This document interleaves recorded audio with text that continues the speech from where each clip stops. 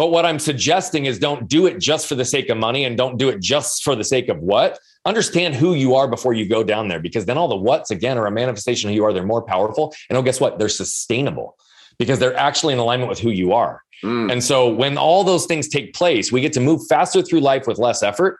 And it's just amazing that when we start with who as well, not only do we get the what's, but we also get these things called joy, freedom, and fulfillment that we get to have holistically in our lives. Welcome to the Sales Masters Podcast. Here we're going to be interviewing titans of industry, bringing you the hacks, the tips and tricks from the whole of the world on how you can get more effective in your business. We're going to bring some of the biggest names from across the world to drop their bombs, drop their information, to give you the info you need to thrive in business. We're going to talk about the struggles, we're going to talk about the successes and everything in between.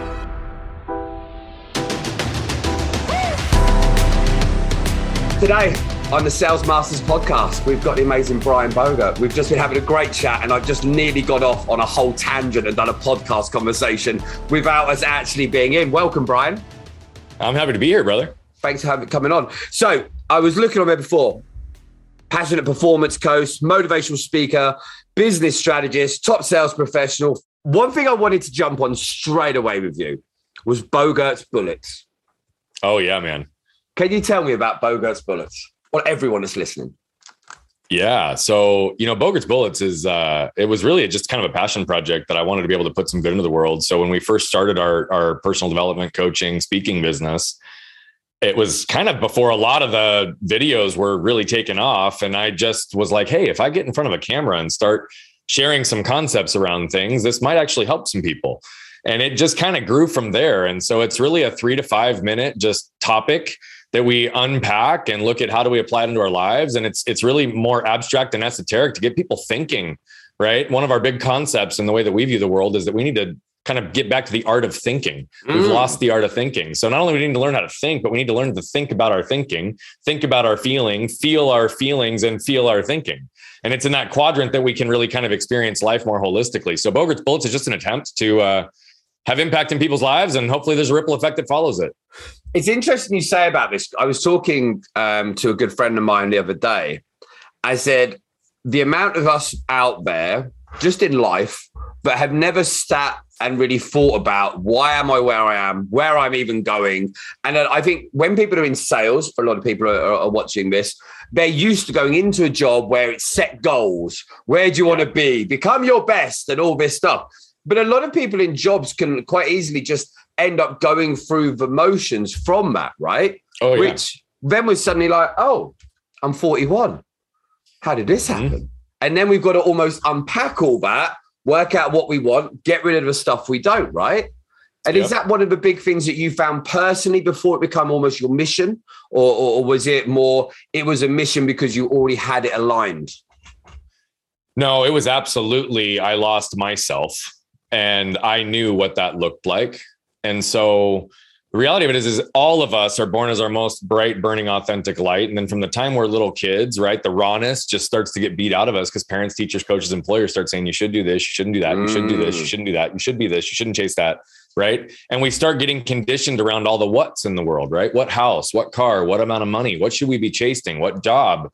Truly, right? Like what amount of success? And these are all these external measures that just get beat and conditioned into us until we're funneled into this little box that the world will accept who we are. Right. And so I did that, right? I did all those things. I chased the what's and we got them all early, actually, in life, had a lot of success. I was a partner in a firm, and me and my partner scaled our business from nothing to over 15 million within the span of a decade. Right. And so I don't say that to impress. I say it to impress upon the point. Along that journey, I accomplished all the what's, but I lost who I was. Right. And then one day I woke up and I looked around running with people making multiple 6 figures, 7 figures, 8 figures in some cases. And so many of us were miserable, stuck, lost who we were. But on the outside, we looked great. We had all of what the world told us we should have to be successful. Right. And everybody would tell us that we're crazy if we walked away from it. Yes. And so I knew what that was like. I knew what it was like to be depleted and defeated and unworthy and stuck and having shame trigger me left and right. And I also knew what it looked like to unpack who I was and start shedding those layers of the world told me who to be. And once I started to align with who I was, then all the what's in my world became a manifestation of who I was versus chasing the what's and losing who I was. So it becomes much more powerful. So it's one of our core concepts. It's who before what. It's not that what's not important. It absolutely is. But if we lead with who, we will always have the greatest what's in alignment. If we lead with what, it's likely we're going to lose who we are. And we're also going to lose who we want to do this with and who we're doing this for. With that in mind as well, we talk about this, especially with sales and sales professionals and people in business and goals.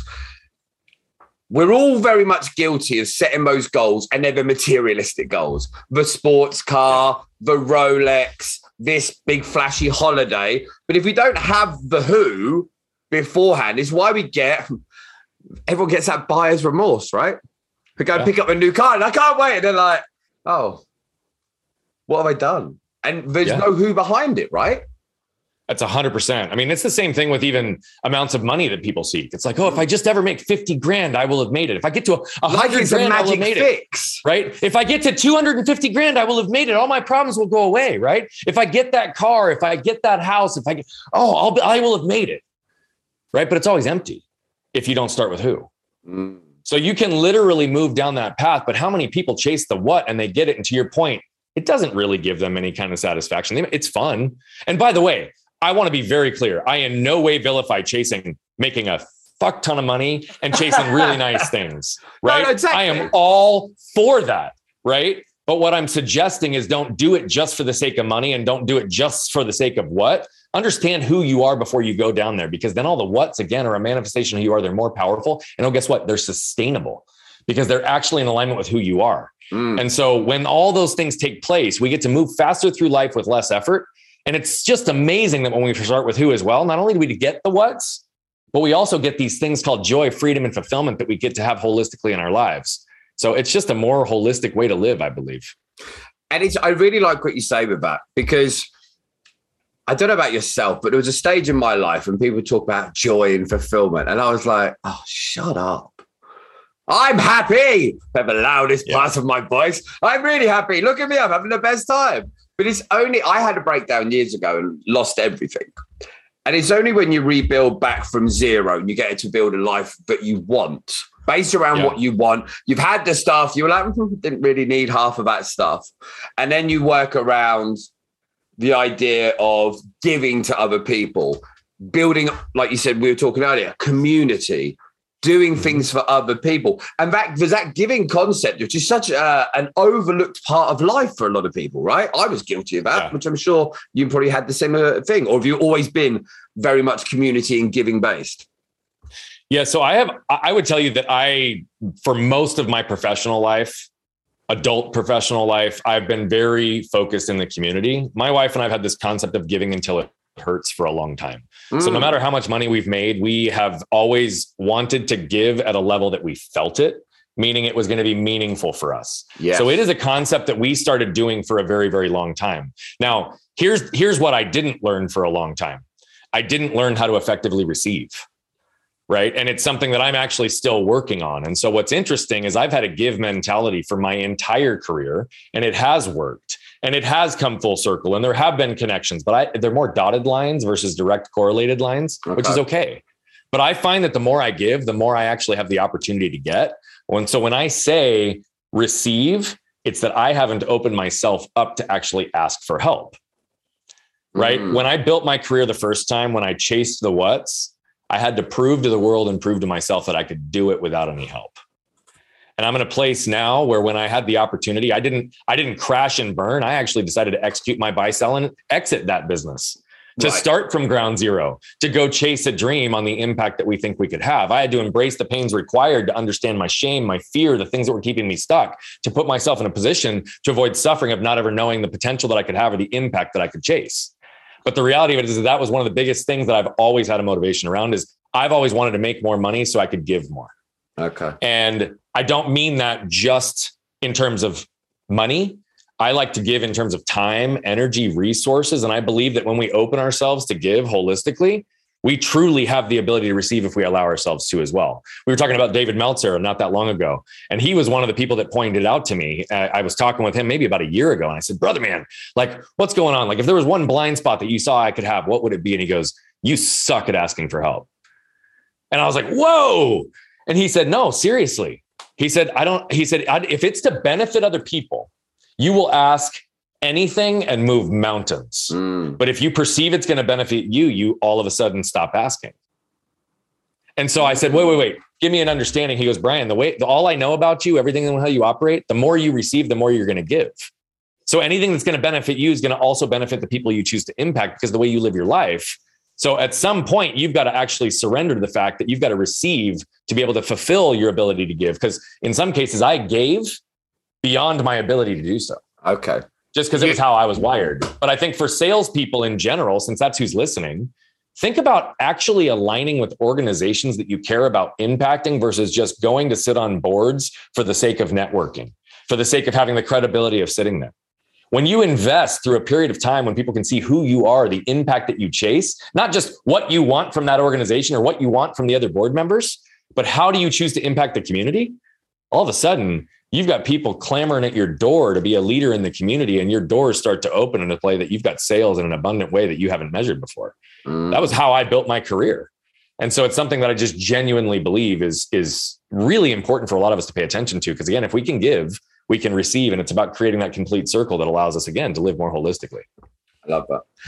Interesting what I'd love to talk to you about. So when we're talking to a lot of people in sales, selling, a lot of people that are in sales and selling are used to being a chameleon, if you will. They adapt to a different product or a service, right? Yeah. And they only get a certain level of success. I think now we are so spoiled for choice about what you could sell. It's almost stupid, for want of a better word, to go and sell something, but you don't have that delivery. Why do you think more people don't?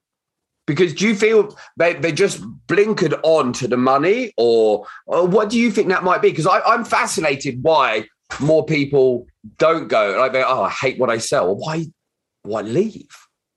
There's so much. Yeah. So I think it's truly a combination of probably what you said. There's a flash and a bling factor to the perception of what you can earn in a particular role, regardless of what it is. And I think there also gets to be a comfort level that exists. So when people are in a certain place, you start making a certain amount of money, even if you aren't in alignment with who you are and you're miserable and you're stuck, you start believing that you could never replicate that kind of financial success again. Right. So you start getting self-worth and self-doubt that actually keeps you stuck in that place. And I think a lot of people also don't actually take the time to really understand the energetic component of selling. Right? The nonverbals, when you believe in what you're selling versus just trying to pitch a product, it's a completely different conversion, because you're not talking at that moment about selling. You're actually demonstrating value by talking about how that product or solution or service actually solves their problems. And when you're passionate about that, people are buying from the energy and passion, not the fabricated sales techniques that we learn in so many different ways. And so the reality of it is, I think that people just end up getting stuck because of a combination of money, comfort, and they don't actually pay attention to the emotional triggers that are keeping them perpetually circling that path.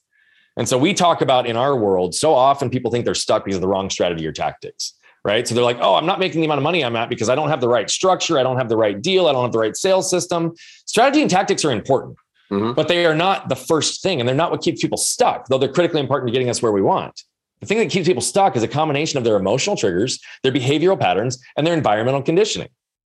And so if you are someone who has never made the kind of money that you do in any other location, but you did it selling a product that you hate, you may convince yourself to stay there. Yes. And oh, by the way, I did the same thing in risk management, employee benefits consulting. I almost convinced myself when we built this business that I might not ever be able to replicate success again. We might ever be able to grow a business again. That was part of my shame I had to overcome before I decided to execute my buy, sell, and go take a leap of faith again. Right? Because I had convinced myself I might be a one-hit wonder. I might not be able to do this. I might not be able to actually replicate this. Although if I'm really honest with myself, over 15 years of a professional career, there was always growth, regardless of where I was at or what I was doing. So once I started to understand and unpack those emotional triggers and behavioral patterns, that's what I had to do before I could actually convinct myself towards this path to make sure that I wouldn't have regret minimization theory later in my life. Bezos popularized that. It's literally when you talk to people when they're on their deathbed, what are the things they regret the most? It's the things that they never tried, not the things they did and failed, the things they never actually took the chance. Right. And so I looked at this and I said, look, if I'm in this position, I was making plenty of money. I was printing cash in some cases. And I don't say that to impress. I say it to impress upon the point. It was not a financial decision that drove me. I was out of alignment with who I was. And if I could no longer stay connected to that, there was no way I was going to effectively grow and impact my associates' lives, our clients' lives, and our community lives. If I was out of alignment, we were going to start shrinking. And so instead, I had to realign with who I was and the impact that I want to have in the world. And, we're pretty blessed as what's happened in that amount of time. Do you know one thing I'd love to touch on with this? I had a list of like 50 questions, haven't even touched on a single one yet, which I quite like. It's always a sign of a good conversation. For a lot of people that are in business or in sales, they have to go through a strategy and a process to know what to do. Because their focus is on the what, the goal, the product. The more you talk, the more it resonates with me and it really hits hard. But because you know yourself so well now, you know every dark corner of you. And I think a lot of people don't, do they? A lot of people don't. They know the light they try to shine on people to tell them who they are. And because you're only trying to work between it in the spotlight, not in the shadows, because the shadows are everywhere, we're almost fearful of those shadows, aren't we? And am I a one-hit wonder? I've earned more money than I ever thought I would. Crap, could I ever even do that again? And 101 other shadows that are out there. So what's the big step? Was there one point where you've got a real alignment where you go, this was a big turning point and this is what I did? Was it a gradual process? How did that work for you? Yeah. So the reality of it is I've had multiple of those in my life. One of my core philosophies is this idea of embracing pain to avoid suffering. And so when you talk about finding all the dark spots in my world, I definitely want to uncover every rock and find every blind spot. And the thing is I still have them. And I've been searching vigilantly for years. And I think I've done a pretty effective job of unrooting a lot of them. But, when I look at some really pivotal moments, I will tell you that one really big push is what led me down this transition. Okay. Right. I had some health issues that took place a few years back, and I won't bore you with the details. I mean, again, I've got a lot of health stuff in my past. I know that you know that because you've spent some time looking up some things. But in this particular case, it was I was getting absolute fatigue, cognitive dysfunction, brain fog, and if you can't tell, I rely heavily on my intellect, right, and my energy, and so they're a huge part of my identity.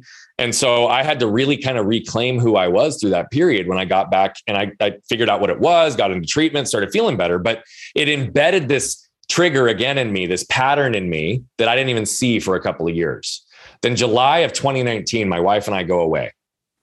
And we have one of those weekends, man, that mentally, emotionally, physically, and spiritually, like we were one, like we were just bonded. And as we're driving back to pick up our kids, she leans over and says, "Hey, honey, how would you feel if you didn't have to go to the office on Monday morning?" And I was like flooded with fear, drowning in my doubts, swirling in my shame and sorrows, like instantly. And I looked at her, I was like, whoa, babe, that's a pretty loaded question. Why don't you tell me more? And she went on to explain, she said, I think you allowed this last health scare to allow fear to enter into your world in a way I've never seen you operate. I think you've convinced yourself that we need the money, the status, the prestige, the stability of everything that we've built. She said, but I also think that every day you spend in risk management and employee benefits consulting, you die a little bit inside and you refuse to see it. And she said, what we need is 100% of you, not a paled version of you. And right now we don't have you because you're losing who you are.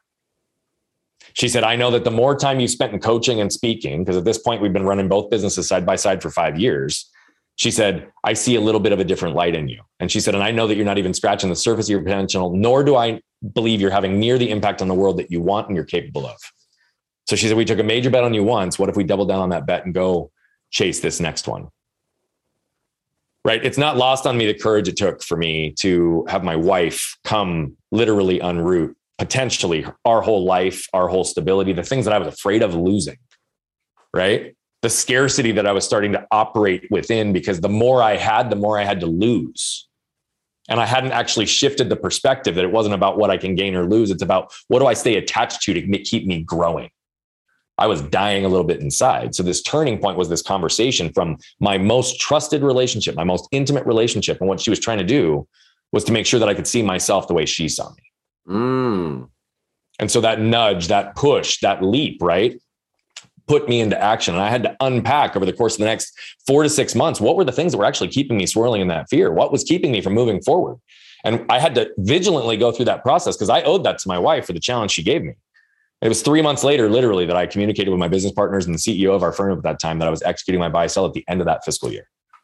And so I put the wheels in motion over the course of the next 10 months to lay the foundation to set us up for success here and exit at my best. I had my best year ever. The year that I left, I doubled my book of business in 1 year. 15 years in the industry and doubled in the last year, which if that doesn't support the idea of being detached, I don't know what does, right? I was detached from any particular outcome and I had more success and more sales in that one entity than I'd had in 15 years combined. Think about that. So when I really started to move into this place, it was that moment, it was that push that really gave me the ability to look and say, look, I don't want my kids to ever hit the easy button just because it's sitting right in front of them, right? The amount of money that I was making, the security, the stability, we were growing this business organically, double digits every single year with no sign of stopping, right? I was set, truly. And my wife said, hey, you're set, but you're dying.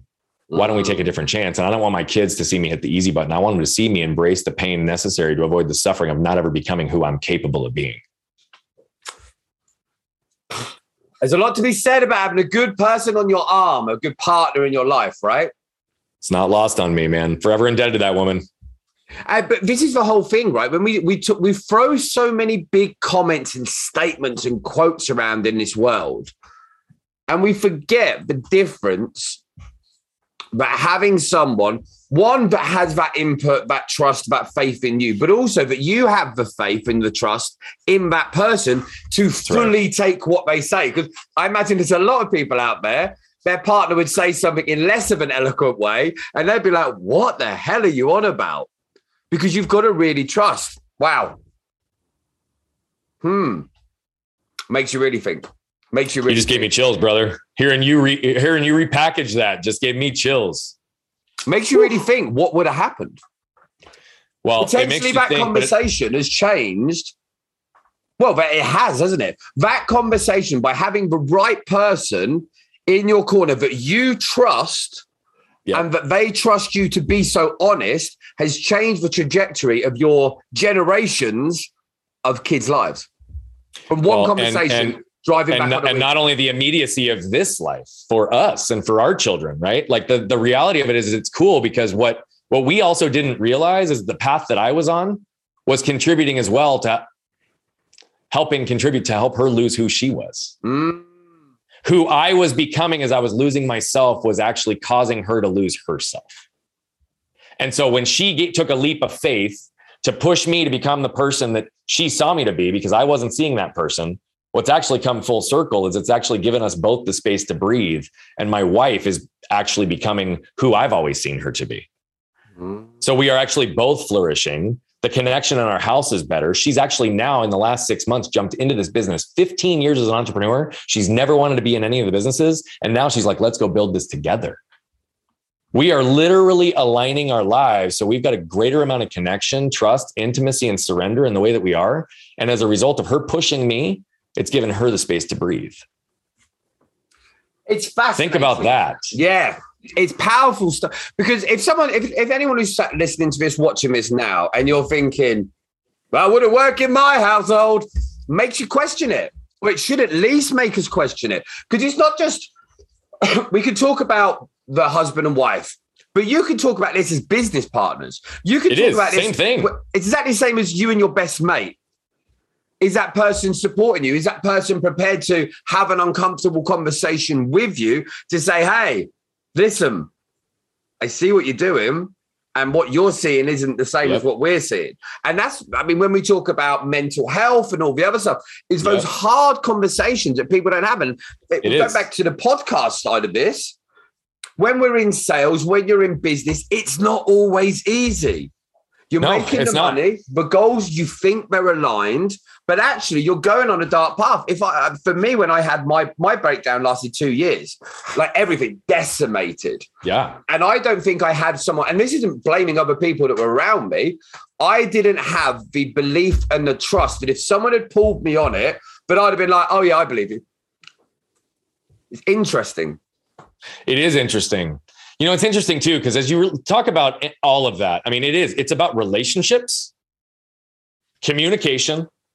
And at the end of the day, it all roots in human connection. Mm-hmm. Right. I believe that in any dynamic, any relationship, sales, business partners, marriages, kids, parents, you name it, it does not matter. Right. We all seek and desire 4 things in the human experience. We seek and desire to feel safe. We seek and desire to feel protected. And those are not the same thing. Mm-hmm. We seek and desire to feel seen and understood. And we seek and desire to feel connected. The thing we desire most is that last one, but it does not exist unless the first 3 do.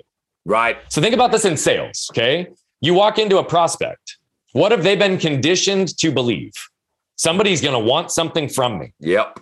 They're going to come in here wanting something from me. They're going to try to sell me. They're going to try to convince me. They do not believe that it's going to be an environment that they're going to be able to enter into and feel protected or safe. So what do? They put their own armor up to protect themselves, immediately blocking out that salesperson from potentially having connection at any point quickly, unless they're a magician or a comedian, or like you talked about before, a chameleon. Yes. Okay. But then all of a sudden it's not authentic connection. It's fabricated. Mm-hmm. Right. So what if as salespeople, the first thing we did was sought to protect our prospects, to allow them to understand that we don't want anything from them. We want something for them. All of a sudden we can allow their wall to come down, because if we can create an environment of protection, then they'll feel safe. Because when our walls are up, we also prevent, just because there's a wall there, the ability to be seen and understood and the ability to connect. So if we have a wall up because we're insecure and we feel the need to protect ourselves, not only are we walking in there with a wall up, but because every other salesperson has conditioned them to believe that you want something from them, you also have to overcome bringing down the wall that all other bad salespeople have created for them. So you have 2 walls that are conflicting each other. How the hell are you supposed to connect, add value, demonstrate, and build a relationship and create impact in their life so that you don't actually have to sell and they buy from you? Focus on human connection. If that's what we do and we lead that first, I don't care what you're selling. I don't care what business you're in. That's also why we have this belief, who before what, but people before profits. If you can walk into these environments and assume that you're going to be safe, so you don't have to have your own wall up, then you can create an environment where you put a wall around everybody in that room. Make sure that they know you want nothing from them. You want something for them and they are safe. That's the only chance you have to truly see and understand who they are and what they need, and to actually be able to connect with them in an authentic way where you're no longer selling. I tell you what, when we were talking earlier about you and David Meltzer being good friends, the conversation and the way you talk, you can just see it. The conversation between you two must be fantastic. So I remember seeing something in one of your videos before, and you were saying about your armor is crushing you. Yeah. Can you talk on that?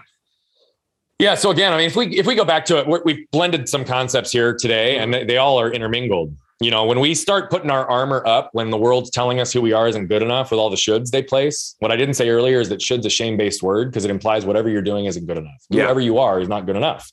Right. So what we start to do from a really early age is put armor up to protect ourselves. Again, same concept. We're protecting ourselves with this armor. Okay. Now, what happens with that is we believe that we are making ourselves safe, and we believe that we are there. I want you to pretend, what if you held 2 5-pound dumbbells out in front of you? How long could you hold them there? It's hard, isn't it? And the longer it goes on, the more it becomes. Those shoulders start burning, right? Think about the armor that we literally don't every day bring down and we carry to hide who we are, because the world has told us we're not good enough from the time we are little. And so we have this armor and we're carrying it, and it gets heavier and heavier the longer we carry it. And again, it incrementally crushes us over time. But the armor does a couple of things. We just talked about it. It also prevents you from being seen and understood. Yeah. It prevents you from connecting, but it also does one other thing. When we create armor, we are not allowing ourselves to show vulnerability and authenticity, which are the glue that binds human connection. And so if we cannot demonstrate vulnerability and authenticity, then we're doing what the world has told us, which is to show up with a smile on, cut it off at the top, shove down your feelings, and put a smile on and move fast, because that's what the world can accept. We can be successful in sales. Who cares if you got in a car accident earlier today? You got a big sale on the line. Can you go deliver? Who cares if your kid got hurt yesterday and they're in the hospital and hurting, right? Can you go deliver? Like, that's what the world cares about. They care about, can we deliver? Right? No, they don't care about what we're carrying. So what do? We learn to just shove it down. we have armor up, guess what? We actually have a container that we built for ourselves, and we just shove it down, shove it down, shove it down. The more we shove it down, the more pressure builds until one day that armor is going to explode.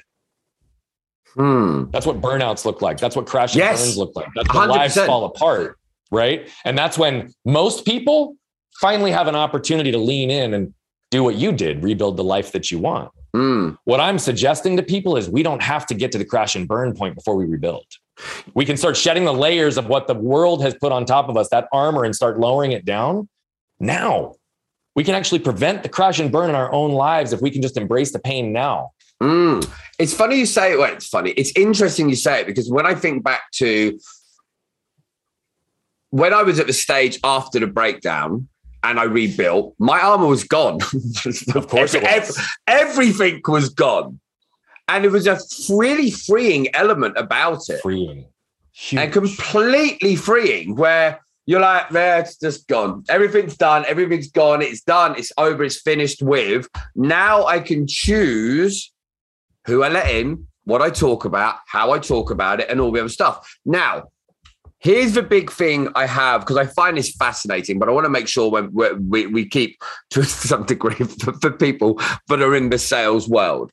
There'll be people now listening to what you're saying, and there'll be a genuine fear, if they're being straight with themselves, that if I drop my guard, if I lower my armor, things are going to fall apart. Now, I know that it won't. A lot of the time we're outside of our comfort zone and it's a new feeling. So we feel exposed rather than that we're in danger. I imagine, like, thinking back to medieval times, we're not walking out of the house without the armor to go into battle with a sword fight. That would be a dangerous thing. So what would be your advice to someone now if they're sat there thinking, yeah, great, this sounds brilliant, guys, but how, without ruining my life, can I move forward? Well, first and foremost, I'm going to point everybody to a book by Dr. Susan Jeffers called Feel the Fear and Do It Anyway. She outlines it in 3 levels of fear, which I think is one of the most beautiful things. And I'm going to mess up the first 2. The third one is the most important one. First one is level 1 fears. It's like those external fears, things that hit us, like financial loss, COVID, right? Job loss, those things that happen to us. Level 2 fears are those internal things, like the guilt, the shame, the fear, the scarcity, the internal mental and emotional health element. And then level 3 fears, the root of all fears, as she outlines it. It's really the answer to the question, can I handle it? Right. And her whole point is, if she points out that if you knew that you could handle anything that was thrown at you, any judgment, any hit, anything that would take place in your life, and that you'd be okay, that you could handle it, what would you actually have to fear? And so I guess I just want to give those salespeople a challenge, right? I want you to try in your next prospective or client meeting, I don't care which one, I just want you to try to show one layer deeper of who you are in terms of a vulnerability. Maybe give them something about your life. Maybe give them something about a struggle. Maybe give them something about a blind spot that you've recently discovered. Just something. You don't have to go super deep. You don't have to know all your traumas and all your inner secrets right out of the gate. Just share like something that's relatable from a human experience perspective. Something about you that's not just like why you have the greatest product to sell, right? Just something. And see the difference in where the conversation goes. And if just that one chance, and you can genuinely look at me and say, hey, I tried it. It didn't work. Well, then call me and let's chat, because I'll challenge to see whether or not there's actually some authenticity behind that. But I can promise you, if you become more relatable, if you can bring down that armor a little bit, be a little bit more vulnerable and authentic, your sales will feel the benefit significantly. I agree.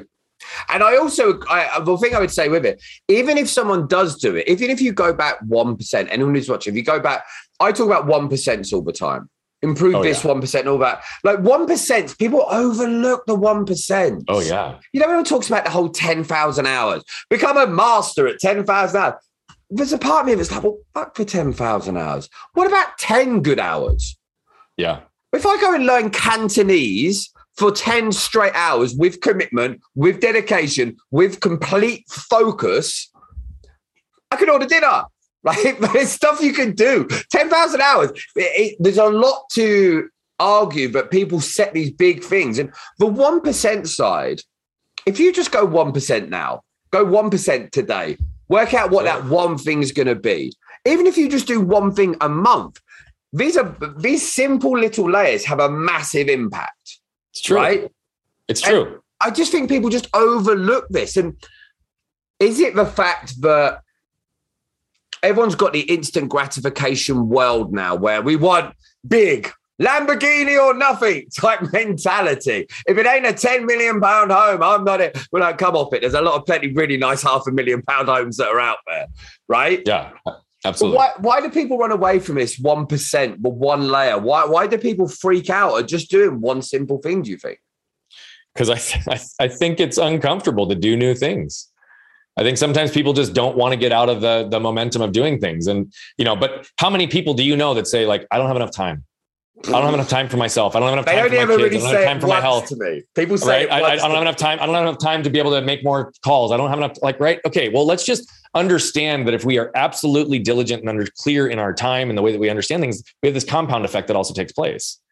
Right. There's this quote. I wish I could give attribution to it, but it's people are practiced in public for what they've practiced people are celebrated in public for what they've practiced in private for years. Right. I agree with you. I'm not a believer that you have to put in 10,000 hours. I think that there are elements of this, but I do believe that there are things that happen with reps and consistency that allow us to condition ourselves over time. So we know this to be true, regardless of the hour amount, it doesn't matter.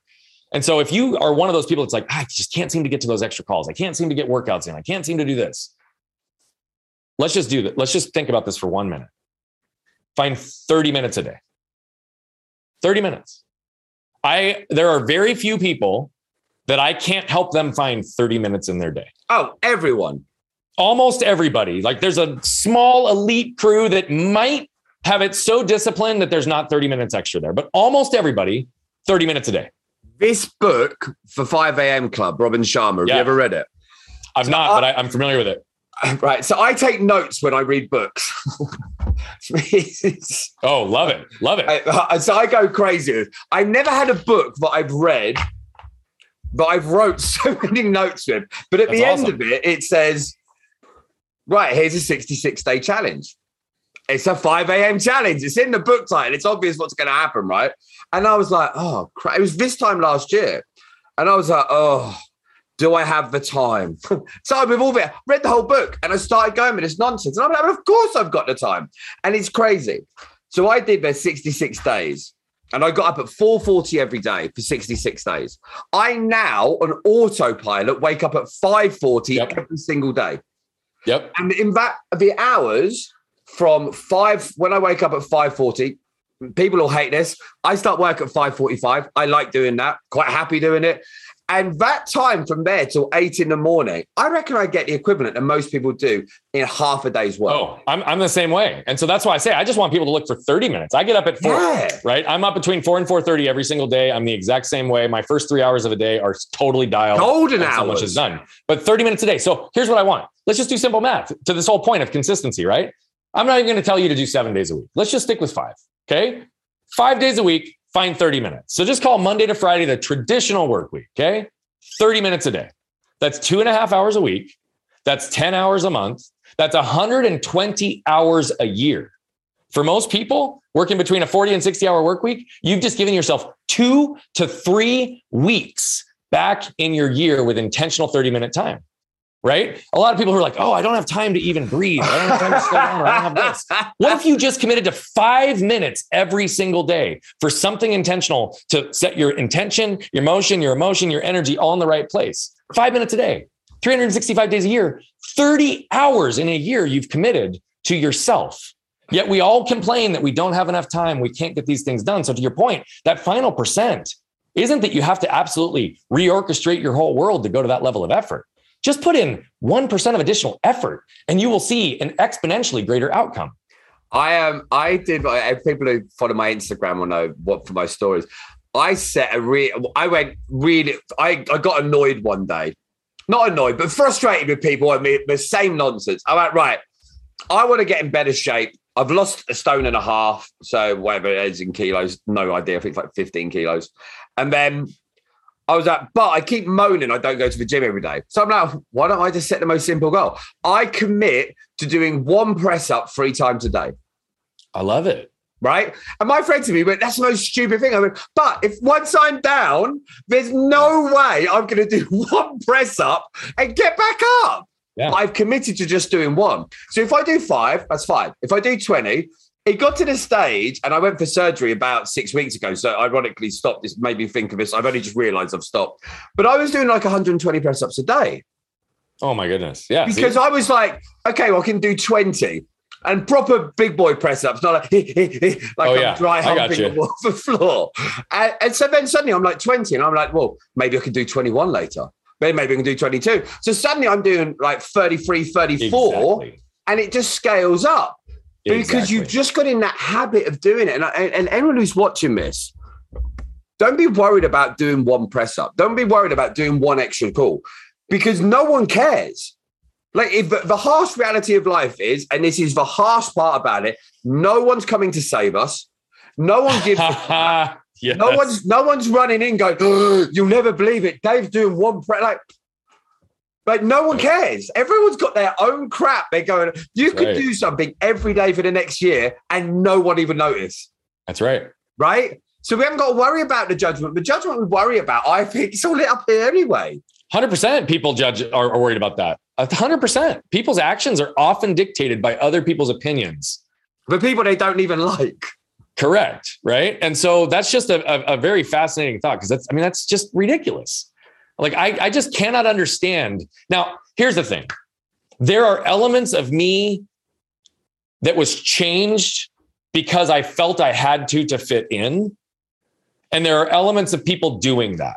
But when you're doing things just simply because of other people's opinions or actions, it's one of the greatest ways to lose who you are. 100%. It drives me crazy. And anyone who's watching this, I'll give you a very quick story of one of the most stupid things I ever done. I had a motorbike when I was 17, and it'd been raining. And I'm coming over where I was going. It's like these big hills, windy as hell, getting blown around on this bike. I'm coming up to a corner. In my mind, this is probably one of the most daft things that my brain's ever told me to do. I was so worried about coming off the bike, I went into a hedge. That's a car rode it round. I went straight forward. I was more worried about falling off. So I purposely went into it. I was only doing like 20 miles an hour. So I'm not obviously going to hurt myself. I wasn't doing that. But the way our brain screws with us in a split second of fear or intimidation or any of this type of stuff. And anyone who's watching this, be aware of what's going on. Be aware of why we do stuff. Be aware of who we're trying to impress. Because as we remember from the school days, the people we tried impressing at school, half of them turned out to be crackheads. Now, right? The hot girls from school, not disclaiming, sorry, anyone who's went to my school, but most of them were ended up being the young teen mums. Yeah. The hardworking, the jocks out there, most of them now are overweight. And most of them is the geeks that run the planet. Right? True. The people that were unpopular, that went through rejection, that went through fear. Absolutely true.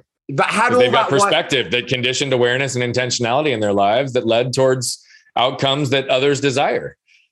And they put themselves in the position to be able to do that. And what you just said as well is, again, I mean, look at it from even what we talked about earlier, to lose, whether it's actually something that we can lose, or we're going to lose credibility because someone's going to judge us, right? That's still a perception of loss, actually dictates our actions. So they've actually looked at professional golfers, and they've looked at birdie putts and par putts from the exact same distance, right? Something that they could close their eyes and do in repetition 10,000 times because they put in those 10,000 hours, right? The exact same putts.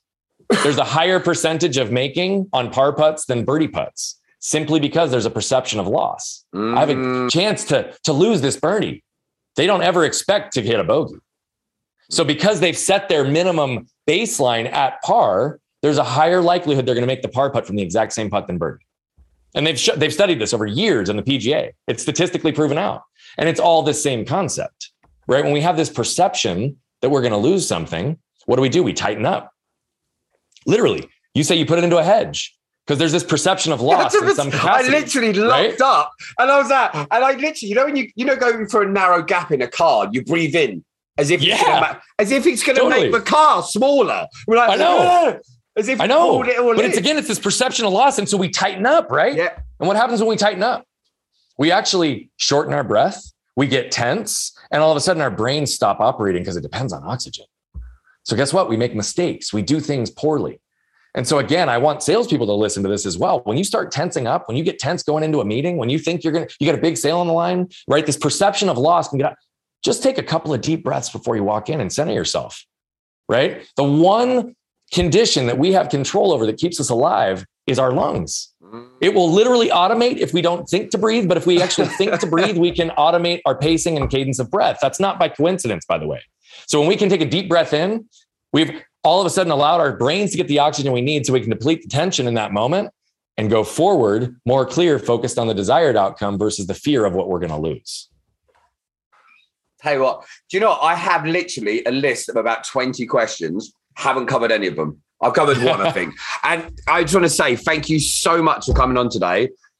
You've got my brain. I like the fact that we think very similarly. I like the fact that you articulate it better than I do. And you've given me so many things to go away and think about today. I really appreciate it. Well, I love that, man. It's such a great dialogue. I love the back and forth. I love what you made me think about today as well. So thank you for building a platform to pour good in the world, because that's the only reason I've got an opportunity to be here with you, brother. I really appreciate it. Tell people about where people can find you, anything you've got, any products you've got going on, anything you want to promote, feel free to. Yep. So you can find me on social media at Bogert Brian on any of them. BrianBogert.com is a website. But if you really want to go to a place that's going to give you a better entry into our world, go to IamNoLimits.com. It's going to give you each one of our 4 entities, how we're helping people actually demonstrate who they are to the world and track who they want to impact in their businesses to grow their opportunities and sales through that platform. And we have some free resources as well that are all embedded into those links as well. So feel free to take advantage of those. Again, we want to impact 1 billion lives by 2045. We know that 99.9999999% will never pay us $1, and we are very okay with that. We create a lot of free content to just elevate and empower people. And so the only thing we ask is if you see something that moves you, please like, comment, and share, not for the vanity metrics. I don't care if you take your phone and turn it to the person next to you and never put the like button on it. Truly, just create that impact, because moved people move people. I'm just asking you guys to help me move more people. I love that. Moved people move people. Thank you. Guys, thanks for tuning in again to another edition of the Sales Masters podcast. And I'll see you on the next episode. Thanks for tuning in. Remember, like, follow, subscribe, rate and review, and join me again on the next edition of the Sales Masters podcast.